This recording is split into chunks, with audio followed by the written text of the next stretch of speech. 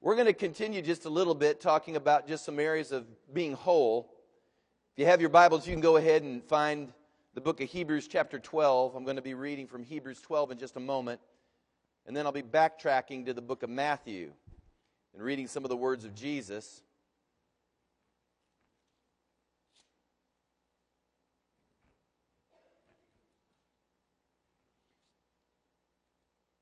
I've mentioned on occasion that I was trained for the ministry in, I guess, the conventional way, or what most people consider the conventional way. I headed off to college and did the college routine, and then went to a seminary and did what we needed to do there. And it was while I was there that I did most of my study in church history. I always laughingly refer to that as my graduate degree in church fights, because that's really church history. And having said that, if you take it just a little bit further, the reason there was so much of that going on is because we're just half crazy as people. We're just dysfunctional. We don't know what it means to be whole. W-H-O-L-E, whole. Everyone say whole. In fact, one of the most notable characters in all of history is a guy by the name of Martin Luther, and I'm sure everybody here has heard his name in some form or fashion. He is the personality that we look to as the leader or the initiator of what we would call the Great Protestant Reformation. What most people don't know about Luther is that Luther struggled incredibly with all sorts of internal emotional issues. In fact, most people, when they begin to hear the characters all through history or church history, I mean, I don't know about you, but sometimes I get this picture that kind of develops in my mind that you hear about, Huss or Tyndale, or you hear, Whitefield or Wesley, or, whether it be Calvin or Luther or Erasmus or Augustine, we could throw out all these names of the saints of the ages that you hear sort of like they're titans of the faith, and they're these people that are just larger than life. And I don't know about you, but sometimes I read about them or hear what they've done or how we venerate them now, decades and centuries after the fact. It makes me feel like, who am I compared to them? What could God do in me compared to them? I'm just not them. I do the same with biblical characters. I say to myself, these guys are in the Bible. They ain't me. But what you need to know, and I think it's very important, is that a guy like Martin Luther, who God used in order to start a whole Protestant Reformation. You want to talk about a guy that was imperfect. Let me tell you something. Not only was he burdened with this overconsumed aspect of guilt and wanting to get out of the guilt that he was constantly living under, but the dude was just flat an angry, mad person. He was just mad. If I could quote to you out of the German what he would call the Pope from the pulpit, the best translation I could give in church would be this. He called him a numbskull mule. That's about as good as I can get it to you out of the German from the pulpit. He would get mad at the enemy, and he would in his writings he would cuss at the devil. He would swear at the devil. All of you right now going, can you be a Christian and swear at the devil? Well, I don't know. He started this whole Reformation, so I guess God used him that way.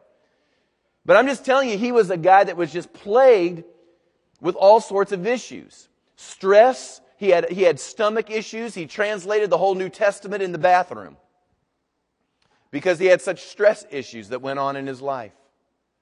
I'm telling you, we are dysfunctional. Someone asked me one time, is there anybody that's truly functional? And the answer is no. You can grow up in the best home with the best parents. You can have a Leave It to Beaver existence. That could have been your household. And I'm going to share this with you. If you're a human being, you're still dysfunctional because you came into this world alienated from God and in sin. And so you're still dysfunctional.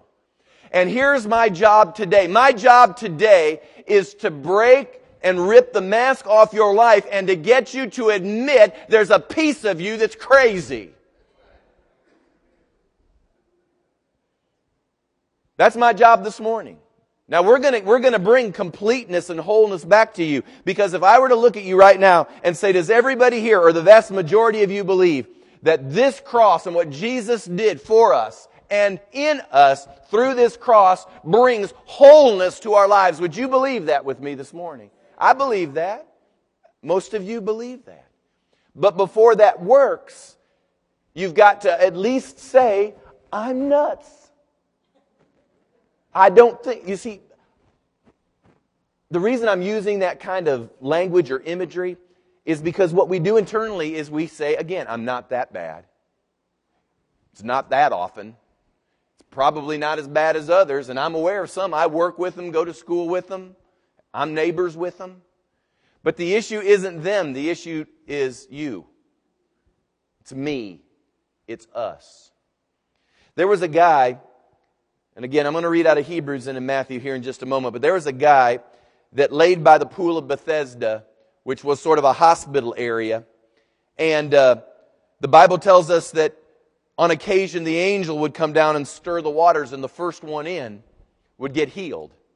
And in John chapter 5, you see the account of Jesus coming to the pool at Bethsaida or Bethesda, depending on your translation. And he comes and he sees all these people gathering around the pool. Now, you would think if the angel had been coming down on a fairly regular basis and everyone knew that the thing was going to be stirred or healed, you would think that if you needed to be healed or well, that you'd get yourself right about like this. If this was the pool, you'd get just right about like this. And as soon as you saw that first ripple, boom! Wouldn't you think? I mean, you would think, I'm going to wait, and if the first little stir, boom! Dude, I'm in. You would think that would be the case. But apparently there was a guy, he said for decades, as best we know, for decades, had been hanging around that pool. And I don't care what type of infirmity you would have, you could drag your carcass down whatever steps you needed to get to, so you could at least fall in. 30 years. But Jesus comes along and he comes to this kind of hospital area where this was going on. And he looks at the dude and this is what he says. He says, do you want to be whole? Do you want to be whole? Do you want to be whole? You would be amazed at how many people would say, no, thank you. I'll just keep my crazy. But it's the question of the hour. Do you want to be whole? And I've decided that whether anyone else wants to be whole, I'm going to be whole. And you know what? I've decided this. I've decided for 2007, I know, I love to cast vision, and some of that's a guy thing, some of that's a pastor thing. Some of that's just, good administration and organizational things. Cast the vision, keep the vision before the people. But I'm just going to declare this to everyone. For 2007, and it's not that I don't care, so understand what I'm saying here. But if we don't get another person in a seat, if we don't get another person that says, I want to go to Legacy, if not another person decides to walk in our doors, 2007, here's the deal. I want to be whole, and I want you to be whole. And if we just get whole, let's just take a year and just say if we get whole this year, let's say we get 150 people whole. I think if we got 150 whole, that might be the best advertising we could ever give in the earth. I'm whole. I think people would look at you like, what is going on? And you just look at them and say, finally, I'm normal. I'm whole. I believe God would really want that to happen. And I want to start, and I'm going to take this week and next week. So you're just getting the introduction this week, okay? You got to promise me to come back next week, because what I'm going to share with you this morning only opens the door. I'm going to open a can that will leave you dangling unless you come back next week and understand how you can close the can. And I'm not doing that on purpose. It's just there's so much to talk about in this particular area, because it's going to be an area that's going to affect every one of us in this room this morning. And I've called it Getting Honest about Being Bitter. Getting honest about being bitter. And I'm going to deal a little bit with bitterness. And then next week I'm going to talk obviously about forgiveness. And I believe God can really start the process of setting you free. In March, I'm just going to give you a heads up. In March, I'm going to talk about discouragement and depression. Do you know how much depression affects people? Everybody, I'm here to tell you, everybody deals with that at some level. And there's an answer to that. And we're going to talk about that in March some. But before we can get to all these other wonderful topics of emotional baggage, we gotta start with some foundational concepts, and I want to talk about getting honest about being bitter. So if you have your Bibles, in Hebrews 12:14, listen to what he says here. Hebrews 12:14, he says, pursue peace with how many people? How many? Now right there, that'll just mess you up. Because there's some people that just don't want peace, isn't there? I mean, it doesn't matter what you would do. You could lean over backwards for them, and it isn't gonna faze them, affect them, or help them. They don't want anything, and yet the Bible says that we're to pursue peace with all people and holiness, without which no one will see the Lord. Now, can I just share with you? There's sometimes I read things in the Bible, and I say, surely you don't mean that, Lord. Are you telling me that if I don't pursue peace with all people, I may not see you? That's exactly what it says. Now, hear me. We're going to talk about whether or not everybody wants peace with you or not, and there may be times you can't do anything about that. But the fact of the matter is, we're not talking about them anymore. We're talking about you and me. And then he goes on to say, looking carefully, lest anyone fall short of the grace of God, lest any root of bitterness springing up cause trouble, and by this many become defiled. Now, turn over to Matthew's Gospel, and I want to read something that Jesus said, and we'll get back to this next week as well. But we need to put it out and just read it. Matthew chapter 6, verse 14. Matthew chapter 6, verse 14. Now listen, this is in the red in my Bible. This is Jesus himself. For if you forgive. Now, that little word if is very important, because that little word if means you don't have to. You don't have to do this. Now, I'm not saying that in the sense that you can go, well, that's good to know, I don't have to do. No, I'm saying it's going to be a choice. For if you forgive men their trespasses, your heavenly Father will also forgive you. But if you do not forgive men their trespasses, neither will your Father forgive your trespasses. Can everyone just say, wow? I have a friend who oftentimes reminds me on various subjects that the Bible has no asterisk or exemptions about me or about them. And this is one of those verses where we see no asterisk, we see no exemption. But we've read in both Hebrews as well as these words and read from Jesus that as much as it is possible, I'm to be at peace with all people.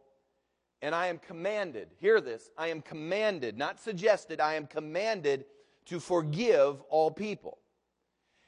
And Jesus said, how I do this will be commensurate to how the Lord begins to deal with me. I don't know if you've ever thought about this, but what would you feel, or what would you think, or how would your life look if God decided today that He was going to deal with you like you dealt with other people? Think about that for just a moment. What would it be like right now if all of a sudden God said, I tell you what, I'm going to deal with you exactly like you deal with everyone else? I guarantee you, our bell would be rung in a hurry.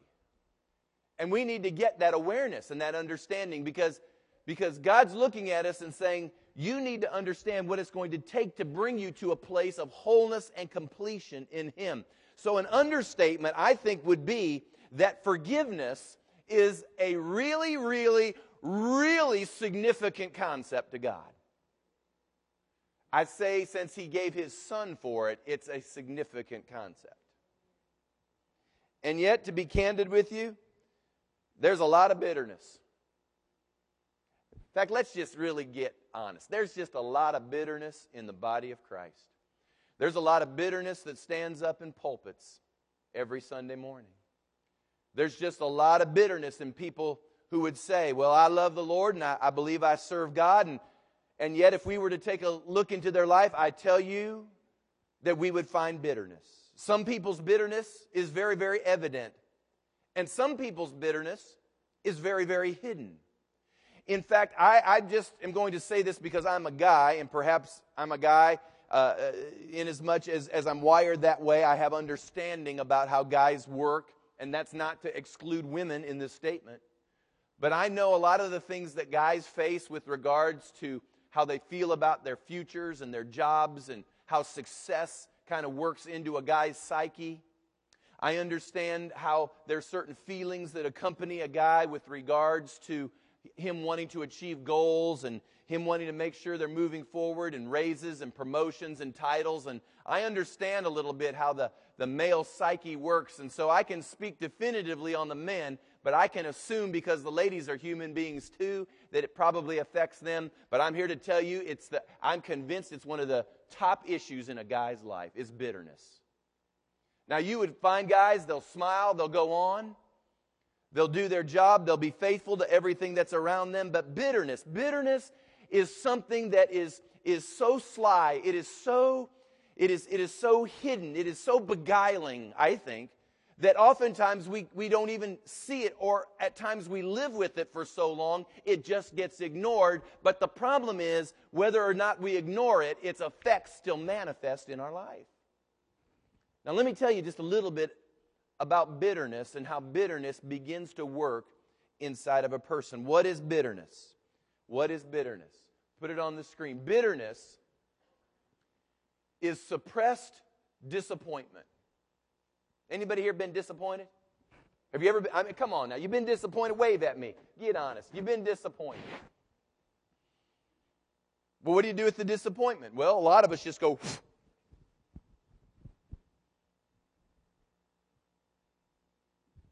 If you get enough disappointment, once that fills up, it just keeps coming until finally it comes out. Suppressed disappointment. Bitterness is unresolved injustice. Has anybody felt like they've gotten the short end of the stick? That situation didn't shake out fair. That isn't really right the way that happened. I'm sure everybody in the room has felt that way, and when it's not resolved, what happens? Just put it in. The next one, unhealed wound or an unreleased offense that ultimately, listen to me, alienates a person from God and from man. Now, I'm going to talk about this, and I know there are going to be some of you that grew up under certain doctrinal theological assumptions, and I may challenge that a little bit, but my heart isn't really just to mess you up doctrinally. Listen to me. A lot of people are holding on to doctrine and they're crazy. A lot of people are dysfunctional, but their doctrine's pure. Isn't that great? You've got pure doctrine, but you're nuts. Your family's falling apart, your marriage is falling apart. Life is not working right, but you've got pure doctrine. Hallelujah. Let me just say the two greatest commandments are to love God with all your heart, soul, mind, and strength, and your neighbor as yourself. If we can get these things down, I think we're going to be doing okay. Are you with me? And so when bitterness enters in, he says in the book of Hebrews that you'll fall short of the grace of God. He says in the book of Hebrews that all of this is hinging on whether or not you'll see God. Now, again, don't let your doctrine get in the way. I'm not trying to get you more doctrine. I'm trying to get you functioning right as a human being. I guarantee you, husbands and wives, I can look at you right now and look either one of you in the face and say this. You don't give a rip how perfect your spouse's doctrine is. You just want house to be peaceful. Isn't that right? I don't care. I don't care if you're pre-millennial, post-millennial, amillennial. I want to stop arguing. Amen. So that's what we're talking about right now. Everyone faces all of these things, but for the Christian, listen to me, they are most problematic because we usually know intuitively that we really ought not feel that way. I mean, most of us know that if we have these things that have happened to us, and these feelings begin to rise up inside of us. Most of us are aware enough to know, I really ought not be feeling the way I'm feeling right now. But our problem is we don't know what to do with it. So we just keep shoving it in. Or what happens is we begin to take on all the myths and the wives' tales and all the other things that float around out there in the earth. For men, I mean, lots of guys, they're told these things. Oh, be tough. You got to get tougher, son. Just get tougher.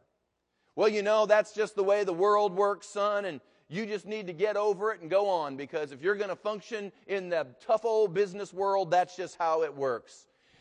Some of us guys have heard this one. Never let them see you sweat. You never let them see you sweat. Big boys don't cry. Don't let them get to you. You just got to let it roll off your back, kind of like a duck's back. You know, you've heard all these things, haven't you? And we've been doing it for years, and it's just making us crazier. We've heard, ladies, you've been told that you're being too sensitive. You're just too sensitive. I mean, you're over-emotional. You're hormonal. Obviously, it's just that time of the month. You're either PMS or post-MS or whatever it is. I mean, but obviously something's going on here. And so we have all these answers as to why we feel the way we feel. And all these things may have a legitimate application at times. I'm not saying that all of this is necessarily wrong or out of order, but truth is, a lot of things go unresolved in our psyche. Psyche is the Greek where we get psyche from. Psyche actually means soul. You're created body, soul, and spirit. The Bible tells us that your spirit is your inner man. That's the part that God interacts with, is that spirit, that inner man part of you. But the soul is where your emotions reside. It's where your rational faculties reside. I say mind, will, and emotion. Your choice mechanisms, the way you make decisions, come out of your soul, your psyche. And if your psyche's all messed up, if your psyche is out of tilt or out of whack, how many of you know your emotions will therefore be out of whack? Your reasoning faculties will be out of whack. And then making decisions, because those faculties are out of whack, you'll make poor, bad decisions. And what happens is your quality of life begins to slowly diminish. In fact, you'll make small bad decisions and you'll get away with it for a while. But then you'll be making bigger bad decisions, and all of life crashes before your very eyes. So what happens is, when we don't deal with this, bitter gets in the psyche, and when bitter gets in the psyche and it's unresolved, things begin to happen that get us all messed up. Now, before I get to some of the things that happen, let me just talk some more about bitterness and how does bitterness occur. Now, this is a fairly simple answer, but it's this: someone or something has hurt us. That's where bitterness starts. Someone or something has hurt us at various levels. It could be just a little hurt. It could be a major hurt. It could be something that's just super, super small that no one else perhaps would even consider, or it could be a massive betrayal. But bitterness always starts when something hurtful takes place. Now, I want you to remember, Jesus said, He said it was impossible that offenses would not come. He said that there are going to be times that you're going to be offended. So you can't walk around saying, I'm not offended, I never get offended. You're lying. Everyone gets offended at times. He said it's impossible. Otherwise, Jesus would be the liar. Everybody is offended at some level when something happens and we get hurt. And most of us, to be honest with you, get hurt a lot because we're just interacting with a society at large that's dysfunctional, and the body of Christ, which I will guarantee you is dysfunctional. So we get hurt a lot. Now, I want you to understand 3 levels of hurt, and I just want to mention this because it's just important that we get understanding. How does hurt occur? Number 1, some hurt is unintentional. Sometimes we're hurt and it just happens. Nobody planned it. You know, sometimes, I've been, I suppose, hurtful. I know I have been hurtful to children or my kids. And with God as my witness, I do not sit up at night figuring out ways to ruin their life. I know they believe that that's what I do. I know they believe that I just figure out ways to ruin their lives, but I don't. And most of you parents that are here today, you don't do that either. But that's not to say there's not hurt and wound that happens in regards to that. It's unintentional. You didn't plan it. You didn't mean it. You didn't strategize it. The same thing happens to you. Not every hurt that comes to you was strategized. Not everything that comes your way, not everybody at work sat around strategizing how to hurt you. Not everybody at school thought about, strategy-wise, how to hurt you.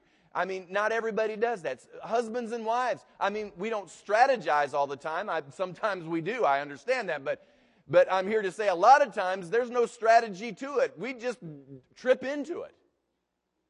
And so understand right now, and it should help, that some hurt that comes your way is absolutely unintentional. Nobody planned it. The second level is that some hurt is due to insensitivity. Insensitivity. There are some people who wound us because they're just insensitive. Within my family tree, and now that the Sunday sermons are on iTunes, and I've got to be careful now all that I identify. But within my family tree, distant limb. You're right. It's a distant limb. You'll recognize this person. They're in your family tree too.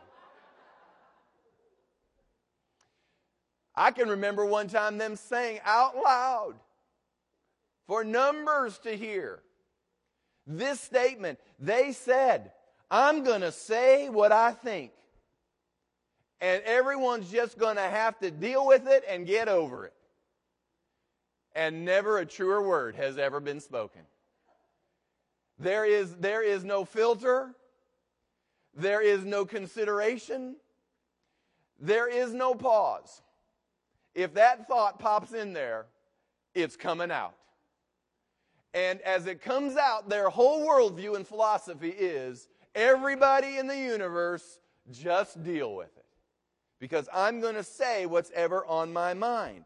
And so we have people like that. They've decided that's how they're going to live. Fact of the matter is, they wouldn't like it if it were turned around. But nevertheless, that's how they're going to live. And you know it. You know just as soon as you get around them, it isn't going to take. You'll time it. I mean, you'll just go in less than 30 minutes. It'll happen at 29:30. There it is. There it came out, the remark that was insensitive. And their humor is insensitive. Have you met people? It doesn't even have to be in the family. It could be a coworker or a friend. They think humor is when they find something with you and then seize it. And then pick on it and exploit it. Oh, that's funny. Oh. Yeah, it's about as funny as your big mouth. I mean, how would you like... Anyway. But they aren't. They refuse to think before they speak.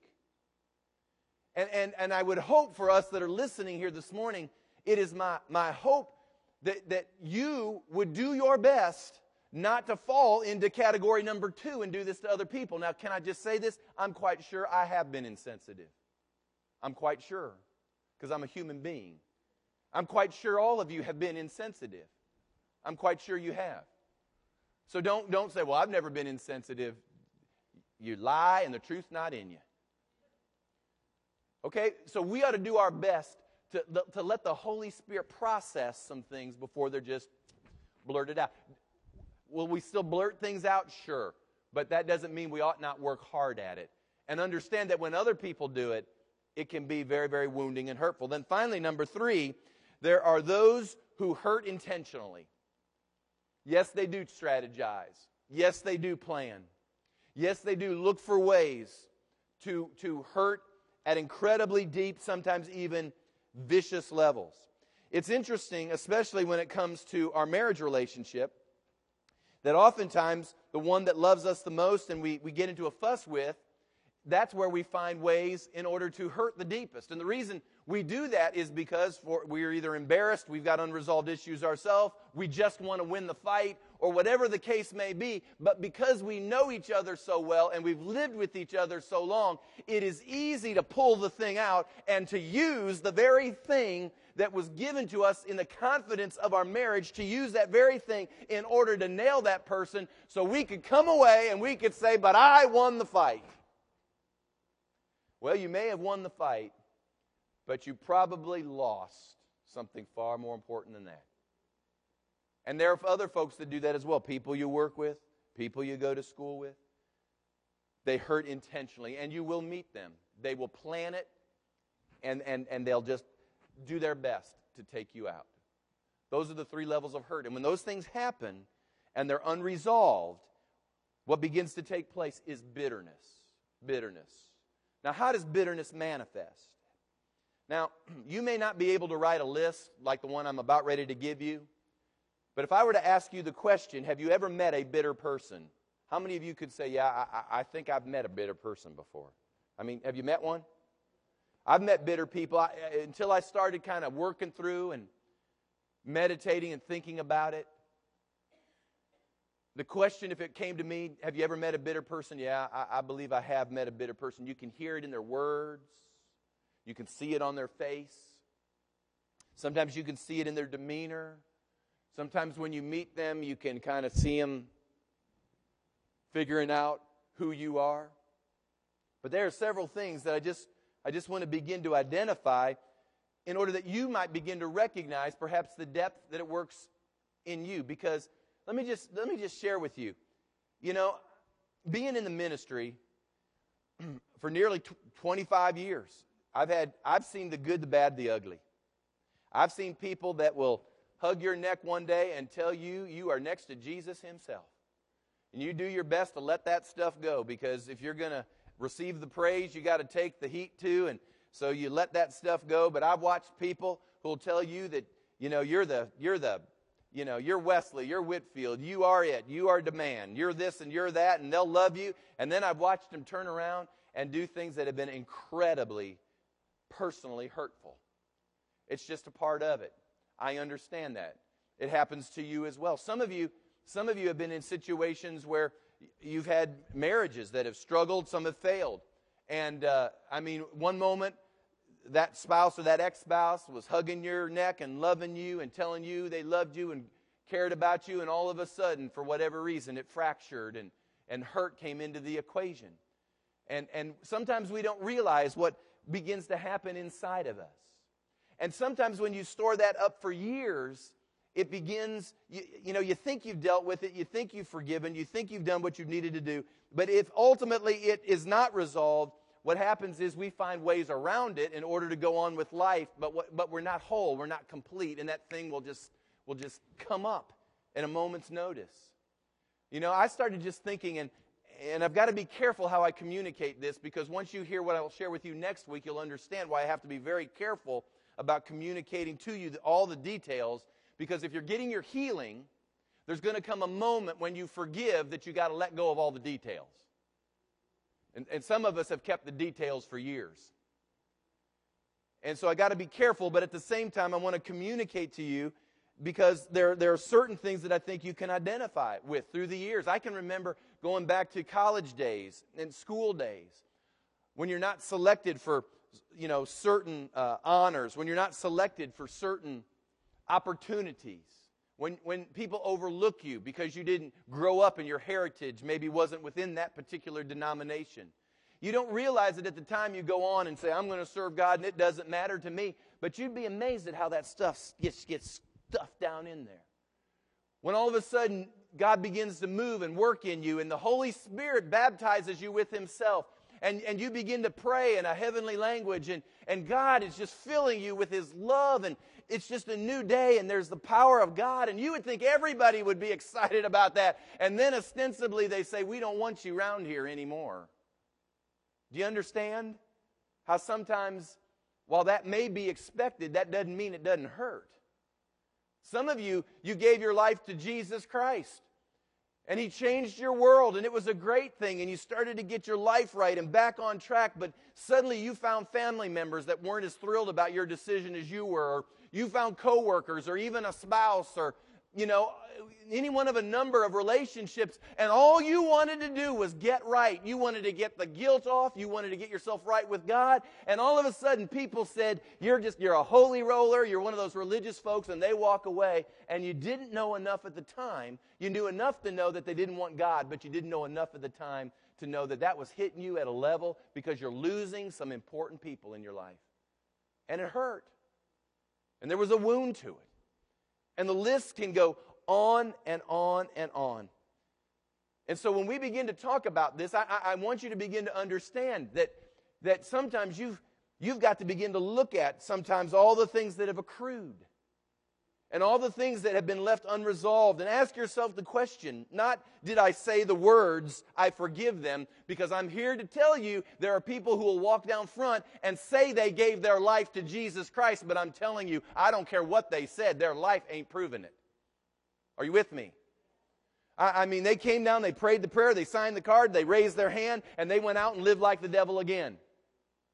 So, I'm not here to debate whether or not they got it all, except to say whatever happened at that moment by their confession never translated into actual activity in their life. I'm telling you right now, there are people who will come, they'll stand before the cross, they'll say, I forgive John Doe, I forgive Jane Q. Public, I forgive them, and they'll walk out and be just as bitter.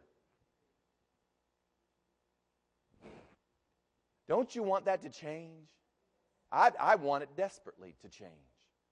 And so we need to figure out then where we've been missing it. But let me tell you how bitterness happens so you can begin to identify it. Let me give you just a few feelings here. Number one is, I call the resentment or the grudge. If you've got resentment or grudge going on in you, then there's bitterness at work. The resentment is interesting because the resentment is that instant replay going over and over and over in your head. It's interesting because those of you, especially guys, you know that in the NFL, if there's a call that was made that they don't feel like was right, they'll throw the red flag. And they'll challenge the call. And the referee will run over to the sideline and they'll look in that instant replay thing. And of course, if you're watching it on TV, they'll run the thing 20 times for you to see whether or not the receiver's feet were in bounds. And interestingly, we have this part of our psyche that works much the same way. Whenever something happens and we think that the wrong call was made, or we think that there was an unfair, unjust happening, that instant replay goes over and over again, and we want to throw the red flag into the situation and say, we need to call that one over again. And we'll go over it and over it and over it. And here's what happens. This is what we do in the midst of replaying that. We start thinking of, oh, if I would have only thought of this. I know what I should have said when that happened. Anybody else like me, you just don't think fast enough at the time. I mean, once you get after that situation, you say, oh, if I would have just remembered, I could have said this. Why didn't I say that then? And here's the part that I want you to hear, because this is what happens. Some of you have been replaying certain scenarios for years. You say, how do you know? Because I've been replaying scenarios for years. You know what we do? This is what we do. We go, don't think that way. No, you really ought not think. Christians don't think that way. Just quit thinking that way. Just don't do it. Don't do it. Don't do it. Stop. Tape stop. Oh. And that's what happens. And this resentment, this grudge. And this is the most interesting thing to me, because I've just decided this year I'm going to figure it out. This year I'm going to get a hold of it. That as you let that thing replay in your mind, is it not fascinating how the emotion of that moment begins to attach itself to that picture, and you start feeling like you felt? I'll just be honest. Can I just tell you, some of you were with me 5 years ago, and I had kind of a hurtful moment. It really was. I'm almost ashamed to say it, but I'll say it anyway. You know how many letters I've written in my mind that I didn't sign?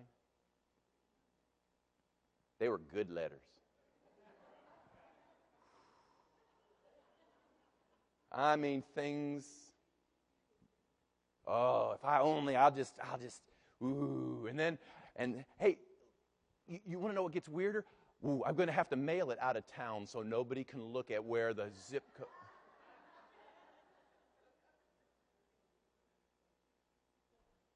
You know why you're laughing? Because you're strategizing out of your resentment. You're strategizing out of the grudge. And what happens is as you're doing all that, you're saying to yourself, this is the deception of it all. Because you're saying to yourself, as you're doing all this, I'm feeling better. I'm not going to do it. I know enough not to do it.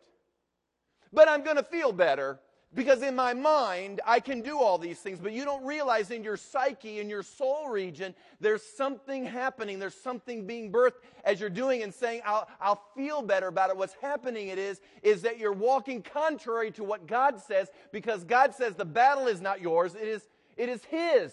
God says that you're not to vindicate yourself. And when it says don't vindicate, He doesn't mean just don't go pick up the sword and actually go vindicate yourself, but He's saying get rid of the thoughts of vindication as well. Jesus said if you hate a man in your mind, you've already committed murder. Jesus said if you lust for a woman in your heart, then you've already committed the adultery. What Jesus was saying was this: don't play those mind games with me. Don't you play those mind games with me. It happens all over. We say to ourselves as Christians, well, I never have acted on it, so I'll just watch it. And Jesus said, don't you go there. Don't you go there. Because your psyche is getting messed up. And it needs to be healed, and it needs to be made whole. And resentment is one of those things that happens. Anybody, I watch from time to time, I hadn't here lately, but it's just because it helps me understand sort of the world of what goes on in the world. But you can find him no matter where you go. You can see his face all over the place as Donald Trump. Have you ever looked at his countenance? Think about Donald Trump right now and think about his countenance. It's always, you look at it. You know why? I read one time in a book. In fact, he had a chapter in a book that he wrote. He actually said this. He goes, I hold grudges. And basically, he's proud of it. If you ever mess with him in business, his phrase is, all business is personal. Most of us say, it's not personal, it's just business. His view is, all business is personal. He says, I do hold grudges. And I'm telling you, you can have a gazillion dollars like he has, and you can be eaten up by bitterness, and all you have to do is listen just a little bit to him and see that countenance, and you can instantly find a bitter person. Now, bitterness is manifested in resentments. Number 2, listen to me, it's anger. Anger. Anger manifests out of that imagery. It's a form of hatred. A lot of guys, listen to me guys, the reason we're angry is because we have a life that didn't turn out like we thought it was going to turn out.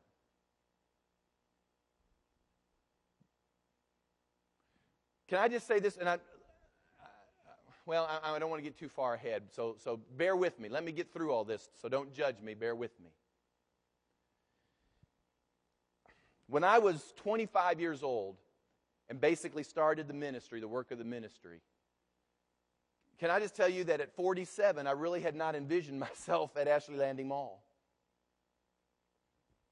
I'm not saying it's wrong, it's bad. I'm not saying that I don't love you people. I love you incredibly, but just listen to me for just a second. That was not where I had envisioned myself 20 years from that particular moment. There are some of you right now, and if you're not older, you might not have fully grasped this, but there'll probably come a time, and that's probably what the world calls midlife, that you'll suddenly kind of evaluate your life and where you're at and what's going on, and what you had envisioned for yourself didn't turn out exactly, in fact, sometimes nowhere near where you had thought it was going to turn out. And there are certain things that begin to happen. Now, understand, guys are not communication beings as a whole anyway. I mean, ladies, by virtue of your gender, you're far more communicating than we are. They say you have twice the word need in a day as a man does. And if men are at work and they're having to communicate via their work, then probably when the day's over and there's time to relax, most of their words have already come out. So for them to begin to talk about all the other things that they might be feeling or going through is highly unlikely for a lot of guys. Nevertheless, I can assure you that if you have reached a place in your life where you have said, you know what, I think there's been unfairness, there's been injustice, there's some things that didn't shake out like I had planned. I didn't envision my life here. I'm not where I thought I'd be financially. I'm not where I thought I was going to be relationally. I'm not where I thought I was going to be ministerially. I mean, you put it out there, whatever it may be, and you may never say it. You may keep being faithful to go to work and to do what's before you because you got to eat, you got to pay your bills. But there's an anger that begins to stir in you because of what you perceive to be that unfairness or injustice. Magnify that by the fact that you'll look at others that are out there who aren't half as sharp as you, and you'll go, I really don't get it now. Anger. You're mad because life didn't shake out, and it's bitter. You're bitter. 3, self-pity.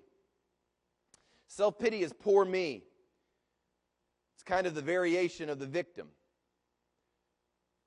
You seek comfort from everyone by looking and acting pitiful.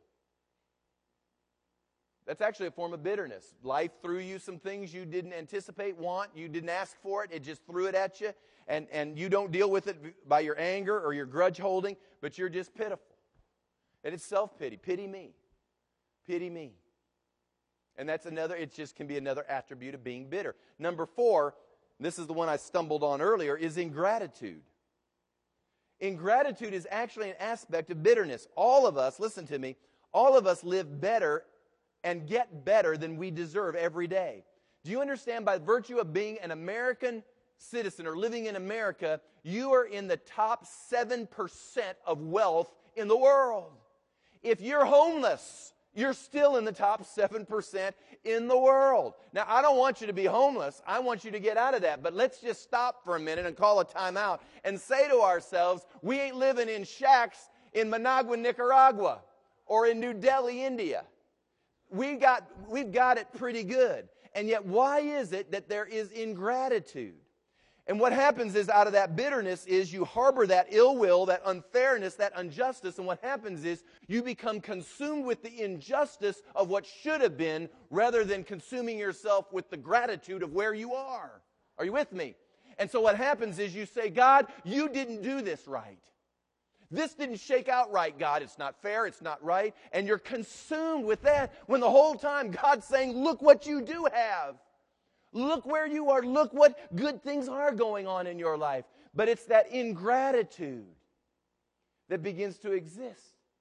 And can I just look at you folks right now and say that if I haven't said it lately, I want to say it right now so it can go worldwide.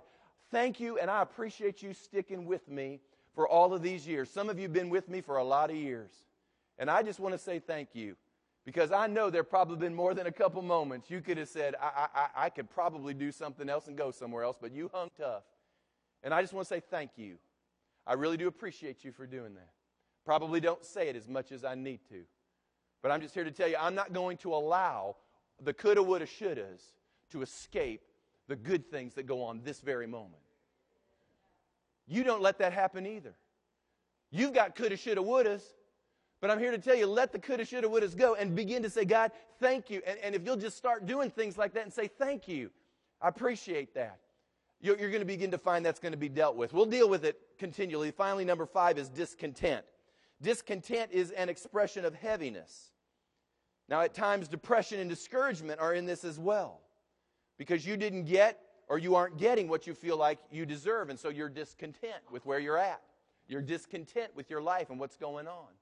A lot of people, relationally, they didn't feel like they got what they signed up for when they married. And so they look at their spouse and they become discontent, thinking if I can just trade it in or I can just go to somewhere else, somehow it'll be okay. And I'm telling you, you're dealing out of bitterness. All of us, I'm telling you, my wife could stand up here and look at you and say that when she married Kevin Baird, she had a picture or a thought of what she was getting.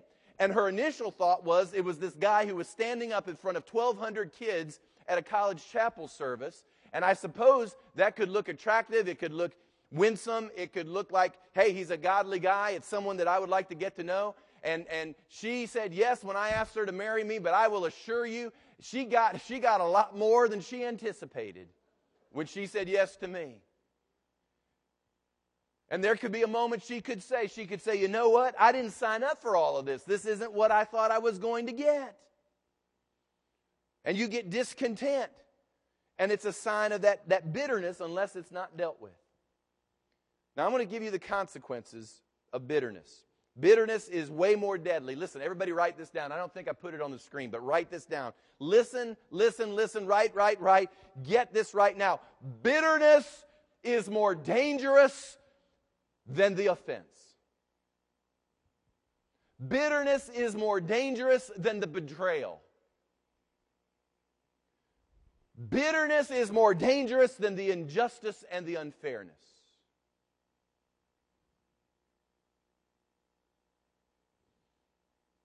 Because right now in people's minds they're saying, Pastor, you don't know the unfairness. You don't know the injustice. I'm here to tell you, I don't care how massive that betrayal was. I don't care how massive you think that injustice was. It is nowhere near as dangerous as the bitterness you're carrying right now. It's nowhere near as dangerous. I want to give you just a couple quick things, and I want to read you what God says about bitterness. Turn to Ephesians 4, verse 30. The consequences of bitterness. The consequences of bitterness if it's not dealt with. Number one, the Bible says that the Holy Spirit is grieved. Now that may not mean much now, but let me just elaborate a little bit on this. Ephesians 4:30, it says this.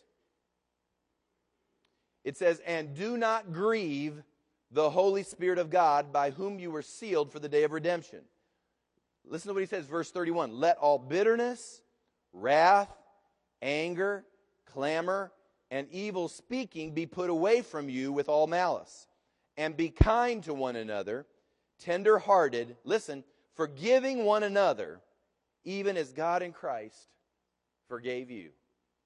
There it comes again. You're to forgive people just like God has forgiven you. And he says here that we grieve the Holy Spirit when we allow bitterness to exist in our being. Let me just give you this word picture.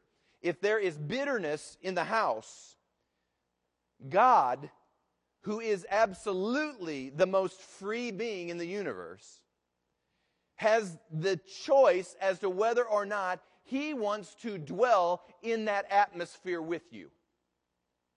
And the Bible says that if bitterness and the rest, anger, wrath, and all the other things that he mentions, if it's existing in there, that what happens is that you actually begin to grieve or you begin to push away the Holy Spirit's dealings in your life. You will not think or function correctly without the Holy Spirit working in you. Think about this for just a second. If the Holy Spirit is grieved because I'm bitter, if the Holy Spirit is grieved because I'm angry, isn't this amazing? Why is it that, listen guys, why is it that when we get angry, God can't convict us? Have you ever thought about that? I started thinking about that. Why is it when that thing snaps and I get mad, God can't talk to me at that moment? Why is that? I can tell you why. It's because he says right here that the Holy Ghost is grieved. So what happens is you get through your anger, I get through my anger, we get beyond that moment, everything sort of de-escalates and settles down, and then we kind of walk our way back because, we've had time to say, well, that probably wasn't what I should have done, and, you go through all that you go through, and the escalation of that bitterness has evaporated, and you go back, and at that moment God can begin to deal with you because faithful as he is, he'll come back and he'll help you get to that moment. But that's why it works that way. It's because we grieve the Holy Spirit. Think about this. If we've grieved the Holy Spirit, who's going to reveal things to us? If we grieve the Holy Spirit, who will guide you? Who will teach you?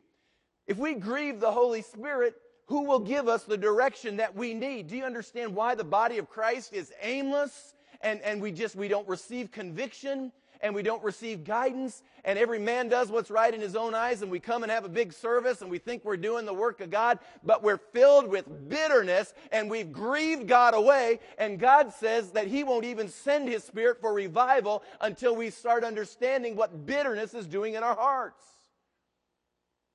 Think about that. Grieving the Holy Spirit by carrying your bitterness. I don't know about you. I need the Holy Ghost in my life. I don't know if it's not manly or not, but I got to have the Holy Ghost in my life. I am dead if I don't have God working in my life. Number two, if the Holy Spirit is grieved, then you're left to yourself. Really? Yep. Because that's the outcome of not having the Holy Spirit in your life. You're on your own.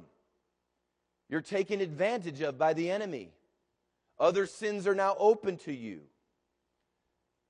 This is what's interesting. You think you're right. But you're left to yourself. Number 3, you force God to be against you. 1 John 4, listen to this. This was interesting. I ran across this passage. 1 John 4. Well, I might have wrote the wrong one down here. Give me just a minute, and I'm going to run it down. Oh, I'm sorry, 1 John, it may be 1 John 1. All right.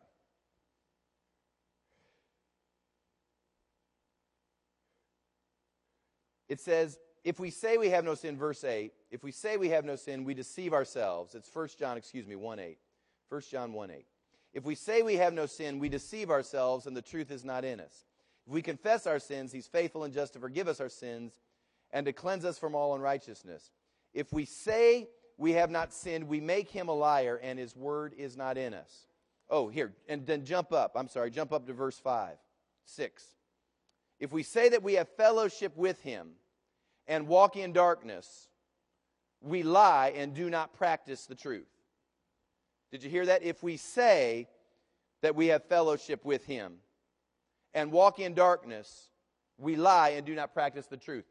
This happens every Sunday. We say we have fellowship with God. We say we love the Lord. We say we want to serve Him. But the Bible says that if we walk in darkness, or if we aren't aware that these issues that I read to you in Ephesians 4, bitterness, wrath, anger, malice, if we say that we fellowship with God and we walk in darkness, it says we lie. We are liars and we do not practice the truth. And truth of the matter is, what happens is that you've set God up to be against you at that particular moment. Whenever you're on your own, you're saying, God, move over. I know better. What happens is when you want to embrace your injustice and your unfairnesses or your betrayals, and you want to just keep hold of them, what happens is you say to God, I want to be the judge. I want to be the jury. I want to be the executioner. I know you're God, but I really know what's best in this situation. And this is what we say, because if I really forgive, or if I really do what we'll learn about next week, what happens is that they'll get away with what they did. Nobody will know what they did. And it's really important because, Lord, I feel like it's my responsibility that the world be aware that there are people like this in the world. So somebody's got to make it known. But what happens is when we embrace all of that, God resists us. He forced Him to move away from that. You say, really? Yes. He says, I'm going to forgive you just like you choose to forgive others. Now, you need to get that picture. I didn't make that up. You can do your theological acrobatics all you want through your doctrine. I'm just telling you, it is being nailed in my hide that if I don't learn exactly what it means to forgive other people, God will treat me just like I want them to be treated. I don't want that. I want to be blessed, don't you? I mean, I want to be helped. I want the grace of God to move in my life. I really do. I want God to do big things in my life. Well, I've got news flash. If you want that to happen in your life, I mean, is there anyone here that really wants God set up against them? I mean, do you really want that? I mean, I want God to be totally for me. But in order for God to be totally for me, then I got to understand I got to deal with people just like I want God to deal with me. Wow. Now you understand why it's going to take something supernatural to happen? Number 4, you lose the potential of your anointing. The consequences of bitterness will be that the bitterness causes the anointing to lift. King Saul, for all of his bad traits at the end of his life, had some incredibly good points at the beginning of his life, but it was amazing that as soon as David entered into the picture and people started singing David's praises, you know, Saul has slain his thousands, but David his tens of thousands. All of a sudden, jealousies and bitternesses and anger and things suddenly found root in Saul as he began to watch David and his successes. Maybe Saul was saying, hey, that's not fair. What David's enjoying, I should have got. What David is suddenly doing, I should have been able to do. God, you called me first. You brought me into the kingdom first. I had more going for me than David. He was just this little sheep herder out there. But me, I was a fairly good-looking dude. And, I can smile and it looks good on the camera and all those sorts of things. It seems to me you should have done that for me. But all of a sudden, he embraced that and it got in him. And he lost the potential of his anointing because he grieved God.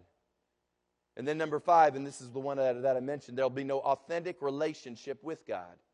No authentic relationship or fellowship with God. Now, I don't know. I'm not here to tell you that I think bitter people have lost. I'm not saying they've lost their salvation. I'm not saying that or teaching that at all. There are probably a lot of people that will live their whole life filled with their bitterness. And unfortunately, when they get to stand before God, they'll find out that they didn't have to live life that way. But truth of the matter is that if you retain it in this life right now, you're going to alienate a quality of fellowship with God that you need desperately. And the reason that I'm teaching on all of this, and I've got to touch on bitterness before I can get to forgiveness. The reason I want to teach on this first is because most people never feel very bothered about their bitterness. Most people never think much about their unforgiveness. And I'm just here to tell you, I read this book a lot. I study this book a lot. And it's just been as of late that I've become entirely convicted to the fact that it's not just the injustices of perhaps the last 5 years, but I'm talking about the injustices that have taken place. I can go back 40 years. That you just say, well, just let it roll off your back. Just don't consider it anymore. Just, be a big guy. Grow up. All the things you say to yourself. But God's saying it is time you dealt with them in a way that brought true release to your life. Most people don't think about it. They don't want to deal with it. It's because if I let this bitterness go, they're going to get away. And you can't let them get away because the only thing you've had to live for up to this point was the fact that if I kept holding on to it, I was going to see a day when the slates would be cleaned. And everything would be as it should. And you've lived that way, just saying, I know they're going to get there someday. And I'm telling you right now, they may not. But you've got to start living today. You've got to get free today. You've got to decide that you don't want God standing on the opposite side of the field from you, and you have to play against Him. You want to get back on God's side. And He's telling you right now, it's time you just owned up, fessed up, confessed, and said, that's me, and let them go. Now, I'm telling you, next week, I'm going to blow your mind with the story right out of the Bible about what we're going to do. But the question is, how free do you want to be? I'm telling you, I'm not going into 2008 not free. I'm just done. I'm just done. I want you to be done with it. Be whole. Pursue wholeness. Some of you are pursuing a career. You're pursuing money. You're pursuing your next relationship. You've got pursuits all over. They're not evil pursuits. Don't misunderstand. They're not evil. But when will you pursue your wholeness? When? Because I'm here to tell you, you'll get to where you think you want to be, and it won't be right because you're not right. That's what I've learned. You can get everything and finally arrive where you think you're supposed to be, and it just doesn't feel right. And it's not because God wasn't good and gracious and didn't help you get to where He ultimately wanted you to be, but you find out that you aren't right. It really wasn't about getting to the next place or the next job or the next relationship. It wasn't about that. It was about you getting whole. And that's what God's doing right now. And He's giving you an opportunity. I believe there's a grace right now in this place, at this mall. Right now, there's a grace at this mall. And it's not just going to be here today. I'm prophesying. There's going to be a grace that's going to be here for some weeks to get you whole. Some of you, before the morning's over, you'll come and you'll pray and you'll seek God. And I'm just here to tell you, you might as well get ready. Probably every Sunday you're going to get up and come and pray. And anybody that judges you for that, just forgive them and let them go, because they might not be as serious about getting whole like you are. Are you with me? I don't give a rip. If you don't like my transparency, tough. Because you know what? I want to be whole. If you get up every Sunday from now until the last Sunday of December and you seek God and someone looks at you and say, "Oh, aren't you needy?" Just say, "I let them go." Tough. They don't want to be whole. They don't want to be whole. It is time for wholeness. Most people never feel very bothered about their bitterness and unforgiveness until the relational repercussion is so staggering it can no longer be ignored.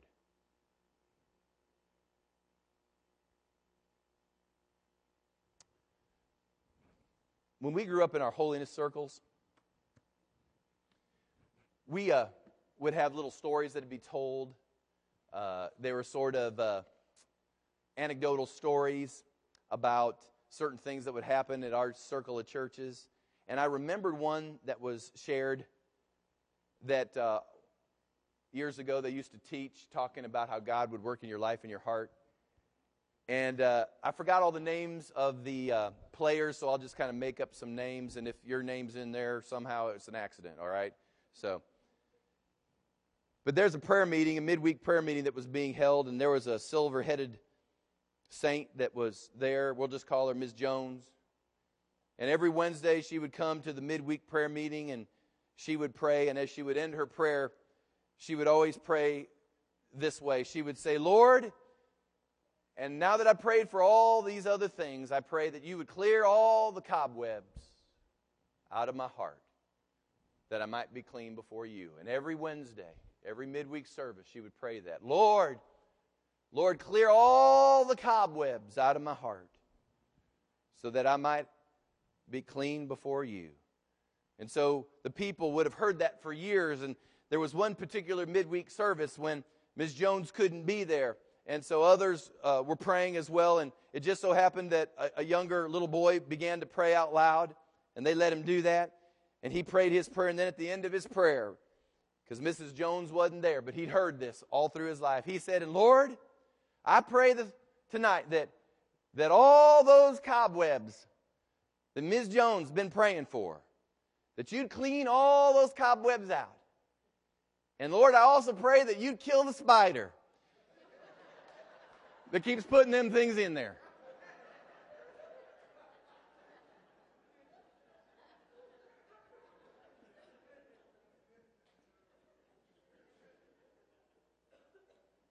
How many of you know that's pretty good? Because that's how some of us are, man. We say, "Lord, clear out all the bitterness and the unforgiveness." And it's clear for a while. Then that little spider comes back. Puts it all back up again.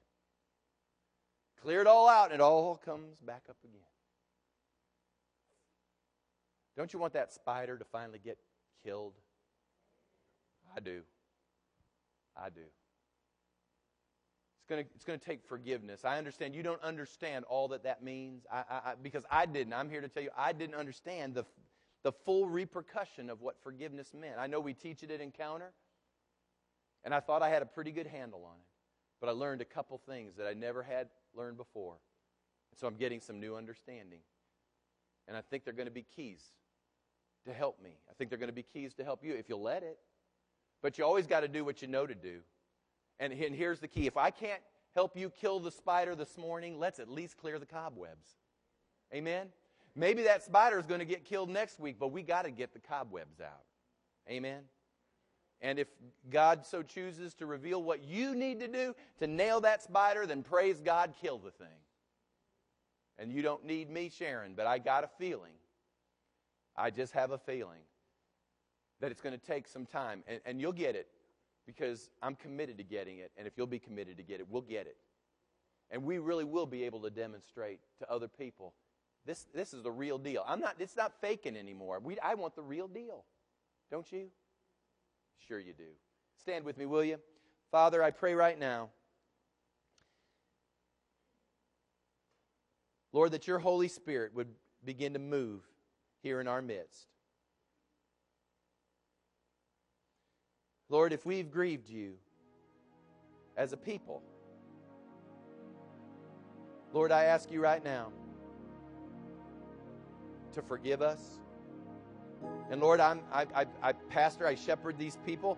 And so, Lord, I just take upon the sort of the public persona right now of saying, Lord, we repent from that.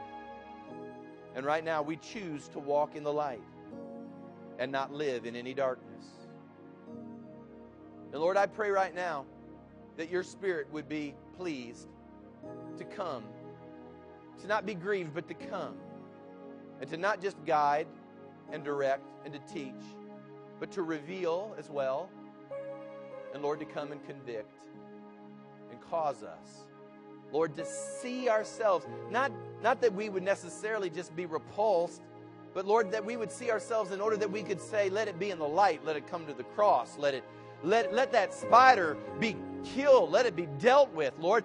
If no one else moves, and wants to be whole, Lord, it's not about them anymore. It's about me being where I know you really want me to be. And Lord, I'll leave them in your hands because only you can deal with them anyway.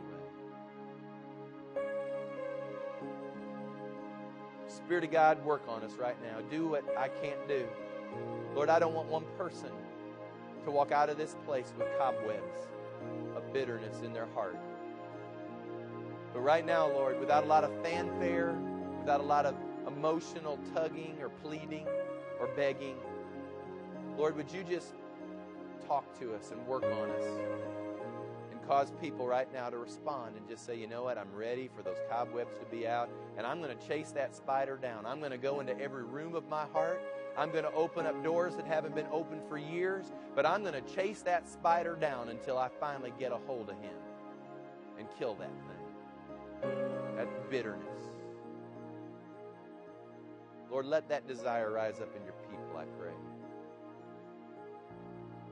Before we go this morning, I'm going to take just another couple minutes, and I promise I really won't take very long, but if the Lord's dealing with you about just, you found some cobwebs this morning, and you're just saying, boy, I want to clear these cobwebs out, and you may not get a hold of the spider yet, I understand that, but you can clear those cobwebs out, and I'll assure you next Sunday, we're going to do our best to get that door open to get that spider. We're going to get him. And you're going to be free. But if you need right now to clear some of those out before you go, then I'm going to pray and I'm going to lead you in a prayer of forgiveness and release. It doesn't matter what it may have been, what betrayal, injustice, unfairness. It could be resentment, it could be grudge, it could be 100 different things. But for you, it's time to get it cleared out. If that's you right now, just slip out and just come to the cross. It's not coming to me, just come to the cross. Bring it to the cross. And let's get it cleared out. Don't let the enemy say somehow you're overly needy or overly sensitive. You just may be more keenly aware of his work in your life, and that's a good thing.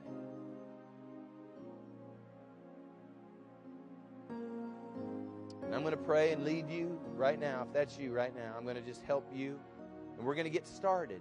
I wish we could get it all done in an hour. It can't be done in an hour. This is a pursuit. Remember what I read? Pursue peace. Now, and I want to say just a couple things before we go. There may be a person that has caused offense. There may be a situation. And this is my counsel to you right now. I'm not telling you to go to them and fix it instantly. Don't get it fixed until you hear everything you need to hear. They'll be around next week. And God may well indeed lead you to go talk to a person. I'm not trying to keep you from talking to them.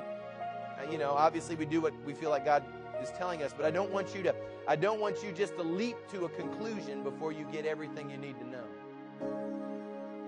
And you can do a lot right now and here. as you just begin to set your heart aright. You're pursuing peace with all people right now, here, in this place. And I want everybody that's gathered down front and those that are still in the congregation, you can pray with us. But I want you right now, just get ready to release. Forgiveness means to release and to let go. And we're going to start doing that right now. I want everyone to pray this. Dear Jesus, thank you for loving me and sticking with me. Even when inside, I wasn't right. I've had cobwebs of bitterness. And I've dodged it. And I don't want to anymore. I want the truth to be in me. So by an act of my will, by my own choosing, I release and I forgive all the injustice, the unfairness, the betrayal. I release it and I let it go. It's been killing me, and I want to live. I let it go. I let them go. In the name of Jesus. I release them from any obligation. I release them from any debt that they owe to me personally. I release them into your economy. And I trust you, Lord. I want you. I want you to deal with me like I'm dealing with them right now. I forgive them. I want the pipeline open between you and me, between your Holy Spirit and my life. Lord, I'm learning. I don't know if I'm there yet, but I'm pursuing my wholeness. Lord, I want to believe. I do believe that by the end of this year, I'm going to be a different person. People won't recognize me. They won't recognize my countenance because you're making me whole. Thank you, Lord, that you didn't hold things against me, but completely and utterly, you forgave me. Help me to be that benevolent